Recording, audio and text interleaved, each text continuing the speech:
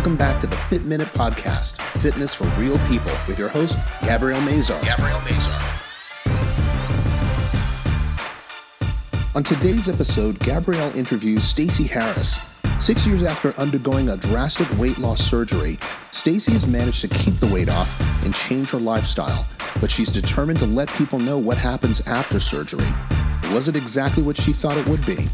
Hear her story from before, during, and after her weight loss. And now here's your host, personal trainer and stretch therapist, Gabrielle Mazar. Welcome back to the Fit Minute Podcast, Fitness for Real People. I'm your host, Gabrielle Mazar, and on today's episode, I have Stacey Harris, and we are going to discuss the before and after of weight loss surgery. Welcome, Stacey. Thanks, Gabby. It's awesome to be here. Yeah, I'm so excited that you're coming on talking about this because I've seen a lot of clients that have been through it or are thinking about going through the weight loss surgery, and I wanted to start with the mental part of it. So tell me a little bit about your history and issues with your weight and the mental aspect of weight before the surgery, before your decision to get weight loss surgery. Well, Gabby, I've struggled with weight loss and gain since my early adulthood. I had gained and lost between 80 and 110 pounds 6 times in my life before I ended up coming to the decision to have the weight loss surgery. I had always been able to get it off, never been able to keep it off, mostly because I didn't deal with all of the things that caused me to use food as therapy. So I didn't deal with the addiction and never got to that place where I could continue a healthy lifestyle. I would get to that weight and the emotional issues still existed. So finally, almost 6 years ago, I ended up opting for weight loss surgery because I was having some serious health issues that came along with having gained and lost the weight and carried it for so long. What kind of things did you do, with yo-yo dieting? What kind of diets, what programs, what kind of crazy thing, like the cabbage diet or cabbage soup diet, or, now there's like the celery cleanse or whatever. So tell me a little bit about the things that you did to lose the weight initially. You name it, Gabby, I tried it. I did everything from when Oprah Winfrey lost all her weight on OptiFast, I was at the hospital finding a doctor who would put me on. It was MetaFast. Right. Same thing. I fasted for 6.5 months on nothing but the protein shakes. Oh, Lord. Lost 118 pounds, felt amazing. Then I had to learn how to eat again, right? And the problem with that program was nobody teaches you how to go back to eating solid food. Right. If I would have stayed on liquid diet, I'd probably still be thin. To and Weight not Watchers. Healthy. No. Well, I mean, it provides the essential things you need to survive, but no, not healthy, not thrive, just survive. Yeah. So if there was a diet, I didn't do most of those extreme ones, but I did Weight Watchers, I did Slim Fast, I did Nutrisystem, I did MetaFast, you name it, I did it. I even did the healthy 1,200 calorie a day, lots of exercise thing. I mean, at one point in time, I was teaching aerobic classes and dance classes and feeling great. But again, if you don't deal with the issues, at some point you start using food for comfort again. Can you tell me why you just said the healthy 1,200 calorie a day thing? Well, because at one point, and you had to be in that era, most doctors would prescribe a diabetic diet. And for major weight loss, it was 1,200 calories a day, low carb, and And why would that be? That's what they felt you needed to burn to lose the optimal 2.5 to 3 pounds a week. To be in a calorie deficit. Right. Right. Thinking about, what you said, I mean, that 1,200 calories a day is not a lot. No, it's not. It's very, almost very little. Starvation. It's almost starvation. So I think it's funny that you said those words. That was very interesting to me because that's something mentally that we don't get over, because all of these things that are fed into us about what is healthy really is not healthy. So you are doing all these different diets, not you specifically, but just in general, okay, let's talk about 100 different types of diets. Atkins, Herbalife, Isagenix, Red Mountain Weight Loss. So you've got the HCG, you've got everything under the sun. And don't forget things like phentermine. Phentermine, yeah. I mean, so that you're doing all these things, and it's like, oh, this is healthy, this is healthy, this is healthy. Eat eggs, don't eat eggs. Eat red meat, don't eat red meat. Drink milk, don't drink milk. It's like you're fed so many different things. So the confusion is on what is healthy and what is not. But what is most healthy is consistency and moderation. Moderation is key. Moderation is key. Well, and to contribute to all of that, Gabby, I did often go through my doctors for these things. Right. And you know, I know different now that I'm older and wiser, but you kind of are brought to a sense in life that if the doctor tells you, it's gospel. Yeah. If the doctor says what you need is 1,200 calories a day, and I don't want you eating this, this, and this, but I want you doing this, then he must be right because he's a doctor. Yeah. And now I know that doctors all subscribe to different theories about health and nutrition too. Tell me a little bit about what led you to your decision to get the weight loss surgery. I know you said that health issues was one of the driving forces. Right. I was starting to have some issues with just blood pressure. I have a bad knee. I still do, but it was very bad, and the weight was making it much worse. Couldn't have knee surgery until I lost quite a bit of weight because it's non-productive if you do that. Blood sugar levels were starting to rise. There were just a whole lot of things going on in my body. And I would love to tell you, Gabby, as I sit here, that those were the reasons. They contributed, and they got me approved for the surgery. Yeah. The reason was desperation. Okay. I was at a point in my life where I was going through a lot of life changes, and I was desperate for something, anything that might give me a more permanent weight loss and help me feel better about where I was at. I'm never going to lie to you. I could, but I think there are, I talk to lots and lots of men and women who are going to go through this, and truth be told, it's the decision for a large number of people. I think that is the majority decision because you feel like it's going to be a permanent solution. And statistically, it's not. There are a few different weight loss surgeries. Can you explain some of the types of weight loss surgeries there are? Well, there were a handful. They've quit doing some of them because of the dangers, but the ones you'll come to now most often is Roux-en-Y, which is what I had, and then a gastric sleeve. Some surgeons will still do banding, but it doesn't offer much long-term success, and short-term, the side effects can be really bad. Okay. Those are the majors. There's a duodenum surgery that is far more extreme. I don't think, at least the surgeons I talk to, I don't think anybody's really doing that anymore. And what are the differences between them? So in Roux-en-Y, they actually, everything is reconstructed. Most of your stomach is reduced. They sew it off. And then they actually, it's called Roux-en-Y for that reason. And the best thing to do is look it up and look at the photos. But they actually disconnect your intestines.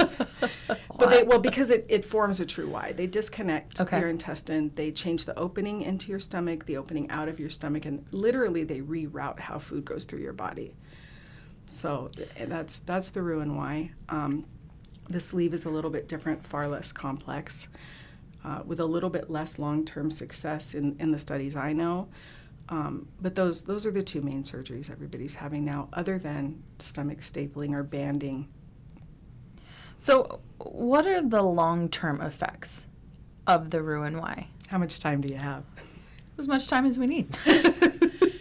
So here's the thing, Gabby, and this is the thing I like to try to share with people, especially people who are considering the surgery but are on the fence, is that it's innumerous. The long-term effects truly are innumerous. Vitamin deficiency because of malabsorption. You have to be on a religious regimen of vitamin supplements and be very in tune with your body to recognize when one of them you still need more, because on the daily you are going to not absorb the nutrients from the food you eat, no matter how healthy you eat, the way, quote, normal people would, people who have not realigned the entire digestive system of their body. Right.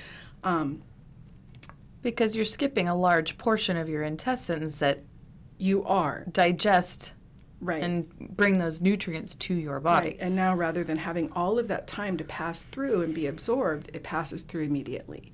You have to change the way you eat forever, and I don't just mean on a nutritional front. Of course, you have to make healthy lifestyle changes and pick a nutrition plan that works for you, but you also can't do. A friend of mine calls the splurges of the nutrition program soul food, but you really aren't afforded a lot of those luxuries anymore. I can't decide. I've done really, really well and I want a donut. because the amount of sugar in a donut is inevitably going to make me sick. Your body can't handle that after surgery, so you will begin to have shakes and the stomach after effects that comes from high doses of sugar. You're not going to drink daiquiris anymore. Yeah, I mean, no, actually, full-on sporadic diarrhea. If we're going to be blunt about it. I was putting it nicely. But it's one of those things that it seems like a small thing, but it's not. Yeah. You know, you lose all this weight, and I think, you know, along with some of those things, and again with the vitamins, hair loss, skin issues, there are so many if you don't truly stay in touch with your body. You can't eat quickly anymore because the exit hole of your stomach is so small. If you don't chew your food super thoroughly, you will plug the hole with a piece of whatever, chicken skin, a piece of meat you didn't chew correctly. Once it was a carrot for me. It took me, it was volatile throwing up for probably an hour before it finally came up. And then I knew. So you have to learn, and I have learned. I very seldom have these things, but I'm 6 years in. Right. And still will have issues where I'll take a bite of something, not chew it well, and the next thing I know, well, this date or this whatever it is over because I'm about to spend a couple hours in the bathroom throwing up most likely. And then the self-image issues. Yeah. I mean, nobody talks about it, but for me, it's the biggest long-term effect concern. It takes the most effort, energy, and emotional investment to get past. And that's one of the things nobody prepares you for. Yeah. Everybody thinks you're going to have this surgery and you're going to feel amazing. And don't get me wrong, I do. It's nice to carry around 200 less pounds every day and be stronger and more fit. But nobody talks about what happens when you look in the mirror after you've lost all this weight so rapidly and the self-esteem effects it can have on you. Explain a little, like go into depth into why you're saying that. Like, what are these issues and specifically? Okay, let me be completely real with you, like always. So you're losing the weight and you feel amazing, and you are losing it quickly. I mean, I lost 90 pounds in the first 6.5 months. Wow.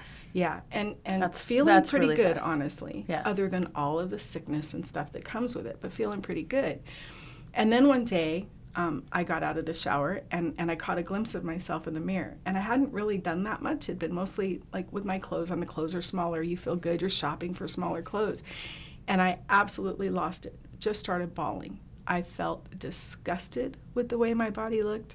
I was not prepared for the amount of skin sag and cellulite pockets and just the things that come. I was exercising, doing everything I was supposed to do according to the surgeons and the counselors, but I hated my body image. I felt far less comfortable in my skin than I had as a big woman because I was a big woman, but everything's filled out. You see a large person. You don't see something that, I don't have another word. My reaction was, this is grotesque. It's a killer for your self-esteem on some level because you think, oh, I did this thing that was good for me. I'm trying to eat right. I'm exercising. I'm losing all this weight. But now I am far less likely to want someone to see me naked than I was when I was 200 pounds overweight. It's a big deal, and nobody talks about that effect on you.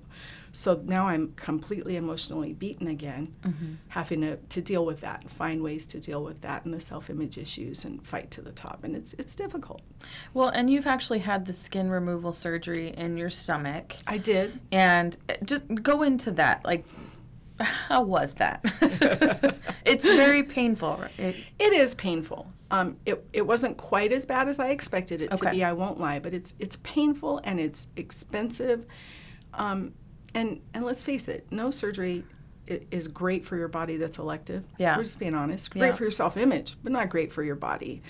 And it cost me, despite the fact that I was walking every day, doing all the things I was supposed to do, it cost me almost $10,000 to get the skin on my stomach removed, which at that point was less cosmetic almost than necessary because the skin apron, I love to hike, I love to be active, and I would chafe and rash and get infections. So it almost becomes a medical necessity. You have to. Right. Yeah. So I have a beautiful belly button now, but it cost me $10,000 and about 3 months of healing because due to all the other surgeries I had, those things have to be done a little differently too, and the procedures are different. And that's the other long-term effect, Gabby, that people often don't prepare themselves for, or even if they're told, they don't really get it. I work out every day. I walk every day. I work with you. At the end of the day, there's still at least 2 more surgeries to get rid of excess skin that I can't fix with a healthy lifestyle. Right. To have the body I want to have and to feel good about how I look. So it isn't just the initial surgery. You almost have to plan for all of the others if the body image is important to you. What other skin removal surgeries do you... So I'll need one under my arms. Okay. There is a ton of excess skin under my arms, fat pockets that are almost impossible to eliminate through exercise and weightlifting alone, and my legs are the same. You know, I'm almost at a weight I'm comfortable at now, but the excess skin, they took off, Gabby, about 15 pounds of skin from my stomach. You were reading my mind. About 15 pounds of skin from my stomach. They estimate there's an additional 8 to 9.5 pounds of excess skin on my each thigh. Yeah, it was on each thigh. Each thigh. And that's not including the fat that they would take out. That, you know, you can still burn fat and you can help, but the cellulite pockets just happen because of the way the rapid weight loss happens. So, you know, there's another bare minimum of 15 pounds on my body just in my thighs that is excess weight I can't get rid of without getting rid of the skin. Yeah. Can you explain to me why you chose to go with the Roux-en-Y and not with the gastric sleeve? I wanted the most extreme surgery I could have. The duodenum, I hope I'm pronouncing that right, was the most extreme, but it is almost 100% malabsorption, or that's what the study showed at the time I had surgery. Uh-huh. Mine was a little less malabsorption, and studies prove that through taking vitamin supplements and you know, making sure that you stay on top of that, you can stay healthy nutritionally. But it was also more extreme. It offered the longest term weight loss.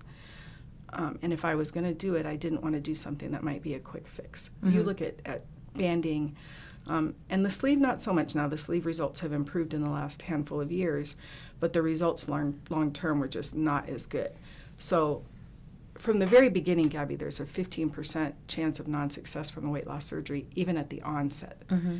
Because if you don't go home and do the things you need to do, you will force your body to accept to not lose weight or to gain it back super quickly. What do you have to do immediately after the surgery? What is the process after that? Try not to die. I mean, okay, good. Well, I mean, truthfully, the first few weeks, there's still a 1% fatality in bariatric weight loss surgery. So it's 1 in 100 people may die, plain and simple. Because of going into surgery or after surgery? After. And why would that be? Because of the difficulty that it can take to get enough liquid in your body. Okay. You can only hold about a tablespoon of liquid or food immediately after surgery. So you're literally taking little sips of water, all day little long. Bit of yogurt. Yeah. I was big on yogurt and Jell-O because I couldn't hold anything else down. And immediately after surgery, everything is still healing in there. Mm-hmm. So you don't want to throw up. It's super, super painful. So if you don't get enough liquid in your body, I actually have a friend whose daughter died before I had the surgery, and I still did it, from literal dehydration. She wasn't getting enough fluid in. Jeez. When she went downhill, she just assumed she was tired and lethargic because of the surgery, and by the time they took her in, it was too late, and they couldn't bring her back. That's pretty extreme, but it does happen. And then, just the immediate afters, if you aren't taking care of your body, if you don't eat right, things can hemorrhage. You can get intestinal twisting from not eating correctly because now it's all rerouted. And if it twists, again, extremely painful and can be fatal because then nothing can pass through and the blockage can cause you to die. Right. So there's still a fatality rate. So you're already dealing with that. Then you're dealing with the fact that factually, even today in 2019, about 15.1% of those surgeries will not be successful. You won't ever reach your estimated weight loss. And then you look at, from 4 years down, the chances of gaining weight back are pretty high for some of the surgeries. For Roux-en-Y, it is not. Only about 15% is what today's information shows. But you go further down the road to, say, the 10th and 11th year, it's 33% weight gain. Well, I'm still young enough. I don't want to. Do you know, even if there is weight gain and it's at 33% weight gain, do you know if it's total weight gain, like if you're gaining all of your weight back, or is it a percentage of, like if you're gaining weight, say you lose 200 pounds, do you gain 100 pounds back, or do you gain all of that weight back, or what? Do you know that? Well, the statistic of even successful people is that you will gain about 10 to 15% of the weight loss back between the 4th and 6th year. Okay. And that's just your body settling into you're able to eat more now, Yeah. But you will have still long-term success minus that 10 to 15%. Yeah. But past the 11 years, it's about 33% tend to gain back enough weight that they're back in an unhealthy predicament again. Obesity. Interesting. So explain to me what the difference is with the gastric sleeve, what that process is, and why you would choose to get that instead. I'm hesitant because I don't have as much knowledge of that one Okay. as I do the Roux-en-Y and the stapling. But in essence, it's literally what they say. They put a sleeve over it so that you don't have the expansion and Yeah. contraction that you could. I'm not going to share too much because I'm afraid my knowledge isn't too grounded. Okay. And I didn't do any homework on that for you. Oh. Dang it, Stacy. I know, darn it. I fail. I can come back and we can do all the numbers because we have them. We're working on some things to get some information out there to people. But again, it's a simpler, safer surgery. You have far less malabsorption because they are not rerouting your intestines. Yeah. So it's just not as extreme. And for people who are a little bit afraid of the extremity, they'll take that route. And then, but you still have malabsorption. Yeah. Your body is still not going to absorb the nutrients like Right. it should. And so for me, it was just better to do one I felt was going to be the best long-term result for me. So statistically, the rate of alcoholism after surgery is fairly high. Can you explain that? Do you have information on? I do, actually. It's not just alcoholism, and people refer to it as addiction transfer. Right. Opiates as well, because guess what they give you when you come out of the hospital after surgery? Oh, yeah, painkillers. Yeah, and I had the best. I mean, I was on the morphine diet for the first 2 days. Fortunately for me, I hate that feeling. So I took not as many painkillers as I should have, and I just sucked it up. But it's addiction transfer, Gabby. And the reason that happens, and it's statistically very high, honestly, but the reason it happens is because You can't eat anymore. you can't eat anymore. So if you haven't dealt with the issues, truly, thoroughly dealt with them, and I'm not talking about the 6 visits or 4 visits that each bariatric surgery center will make you go through with Right. a counselor to make sure you're stable enough for the surgery. Nonsense. That is not enough to fix the problems that made you get where you were. Not at all. Plain and simple. So if you didn't deal with the issues that made you overeat, and now you can't overeat, you will numb yourself another way. Because let's face it, those of us who are food addicted found comfort in food to hide from the feelings every day that we didn't know how to deal with and didn't have the tool set to get through. I'm fortunate in that I did come to that, and I still work on it all the time, and I'm involved in a lot of groups that, when I need a kick in the butt because I start to slide, it helps. But if you don't have that, if you haven't truly delved into why you got overweight to begin with, why you used food for comfort, it's a natural progression to transfer that addiction into the next thing. Yeah.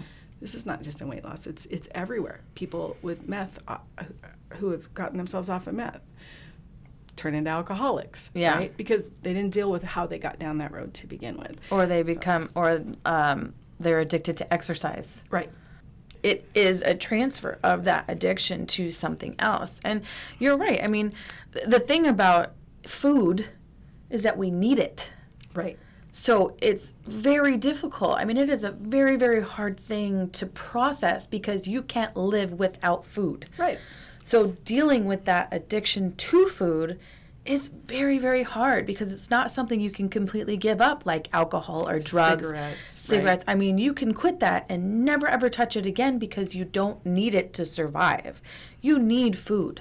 Your body needs food to eat, to live, food and water, but you need it to live. So you have to process in your head why you have that addiction in the first place. You have to process why food is bringing you comfort. What is bringing you to that point where you're overeating? And, I'm a huge advocate for therapy and counseling because everybody needs it. Everybody. I don't care who you are. If you are the most amazing person on earth, there is still something you're battling because we're human. And, if you're going to therapy and you're talking through this, why am I eating? Why does this bring me comfort? How can I understand what brought me to this? Was it abuse? Was it, whatever caused you to be in that situation? If you don't deal with it, you will be unsuccessful. Right. And it goes even further than dealing with it, because first you have to identify why you had the addiction. You have to accept the addiction. There's not a nutritionist or even a weight loss surgeon out there who's going to agree with you if you say, I just love food. No. Nobody overeats to the point that they force their body to become obese because they just like food. I like food, but that isn't why I overate. I overate to hide from all of the things in the closets of my childhood and young adulthood that I didn't know how to deal with, and nobody had ever helped me find those things. But then once you identify why, you have to decide how you're going to deal with those triggers, because it doesn't go away. Right. The skeletons in my closet, the things that made me insecure and have a lot of self-image issues and self-worth issues, they still pop up. Yeah. All the time. A couple of days ago. But I now have the tools to know what I want to do when those things are triggered and how I want to deal with it. Mm-hmm. And I allow myself, the losses and the wins without going to food for the comfort.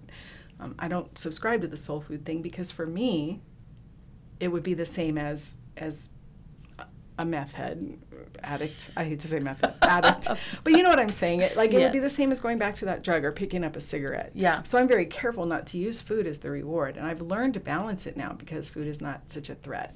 But it's a lifelong process, Gabby. I still work on it every single day. It's never going to end. Well, and I think that that's something you don't think about when you decide to go through the weight loss surgery. I think people think it's going to fix everything.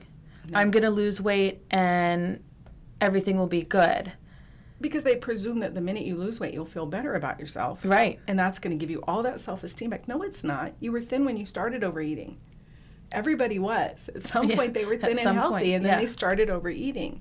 So you get thin if you haven't dealt with those issues. You're going to again. And then the problem is, and this is what I want to drive home so much, is now you have all the extra issues. Right. You can't eat like other people. You can and you learn to, but initially you can't socialize with other people. You can't just have a pina colada because that sugar is going to make you sick as a dog. Mm-hmm. You can't drink most wine. What's everybody want to do now? Get together with the girls and have, bruschetta and wine. No, that's not going to work for you. You need to find something that will be easier on your body. But also the fact that you may, and I want people to be prepared for this. It's something I'm working on really hard. You may hate your body more once you lost the weight. Mm-hmm. So if it can add to your self-image issues. Yeah. If that's one of the reasons that you were overeating to begin with, you have to be prepared for that. Nobody tells you that because nobody dives far enough into why you got where you are to begin with. Yeah. Well, I think, people look at other women or men that are thin and healthy, and what you don't see is the issues that they're dealing with. Just because they're thin and they look good to you doesn't mean that they don't look at themselves that way. So you can look at somebody that's thin and, they're thin and it must be so easy for them, but then they look at themselves in the mirror and see that flabby underarm or, the bra fat or the waist hanging or your muffin top, and you don't see what that person is dealing with. Right. And maybe they're not dealing with a weight issue, but they're dealing with something else. So everybody has something, and you can't compare yourself to other people and think, if I'm thin, everything will be better. Because it won't. Because it won't. And if you don't have the self-confidence, that still resonates. You think being thin will get you further in your career. It will find you the man of your dreams. It will do. No, it won't. Not if you don't believe in yourself. Yeah. Because all of us know if you don't have self-confidence, none of those other things are going to come either. You've got to believe in yourself because that's where it starts. Yeah. When you find yourself beautiful, other people will too. But everybody thinks that the weight loss surgery and that immediate 100 or 200 pounds, it's 200 pounds for me. But it didn't change who I was. A whole ton of self-work changed who I am. Absolutely. And it continues all the time. And it will continue for the rest of your life. It's something you will have to understand and know forever and work on forever. We're constantly working on ourselves. I mean, if you think about it, it's not like you do something once and never do it again. You know, like, oh, we're going to work out once and then you're fit. Life doesn't work that way. Things don't work that way. You are constantly working on something, a job. You go to work every day or 5 days a week because you're constantly paying bills and you want a house and you want a future and a retirement. That's something you work on your entire life. Why is it different for your mental health, for your physical health? I mean, it's so funny to me that people separate the two. Like, I'm going to lose weight and I'm going to be happy. Okay, well, you have to think about, like, you're going to lose weight. Yes, when you have this surgery, you absolutely will lose weight. There's no way you're not going to lose weight. But you are going to be working on that for the rest of your life. Yeah, and possibly a lot harder than you would have if you'd taken other avenues. Yeah. I think the thing is, too, is that and every surgeon who has you prepare for weight loss surgery will force you. They'll make it mandatory that you lose a certain amount of weight. For me, it was 25 pounds. So here you are, you've lost 25 pounds on your own, probably eating well and exercising regularly, but you're going to go ahead and go under the knife. Yeah. So I think that my thing is, and I tell women this all the time, mostly women, because I talk to men as well about this, and we're trying to build some ways to get out there better, but is if you're doing it to be thin, don't do it. If you have to do this because you need an immediate improvement to your health, go ahead. But if you're doing it because you want to be physically and nutritionally more fit, it's the wrong reason.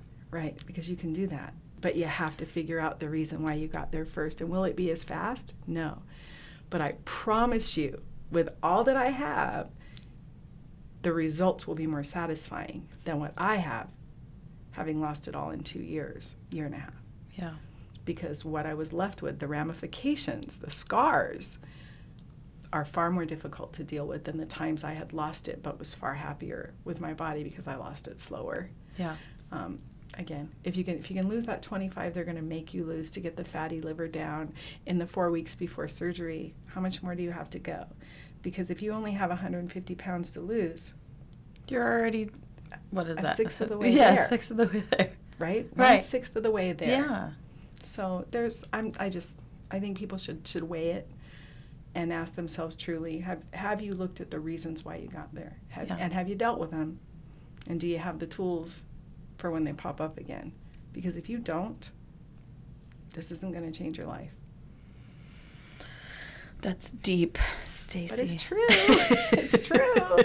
I mean, I could be all happy-go-lucky about it. And Gabby, you know I'm not 100% anti-weight loss surgery. Yeah. I think for some people it is medically a blessing that it's available to them. Yes. But I also think the large proportion of people that I talk to that are, like I said, on the fence or have just had it, didn't truly educate themselves, because there's not a lot of education out there. Mm-hmm. They'll tell you about what the side effects are immediately after surgery, and you can look up what the long-term goals are, or success is, and you can look at the fatality rates and the medical side effects, but nobody tells you what it's going to feel like 6 months in, 9 months in, a year in. I will be at my 6-year anniversary August 28th, still dealing with it. Every single day I have to monitor my body, my nutrition, all of it. I see a nutritionist once a month to make sure my vitamins are on track, because honestly, some of those deficiencies can cause you serious side effects.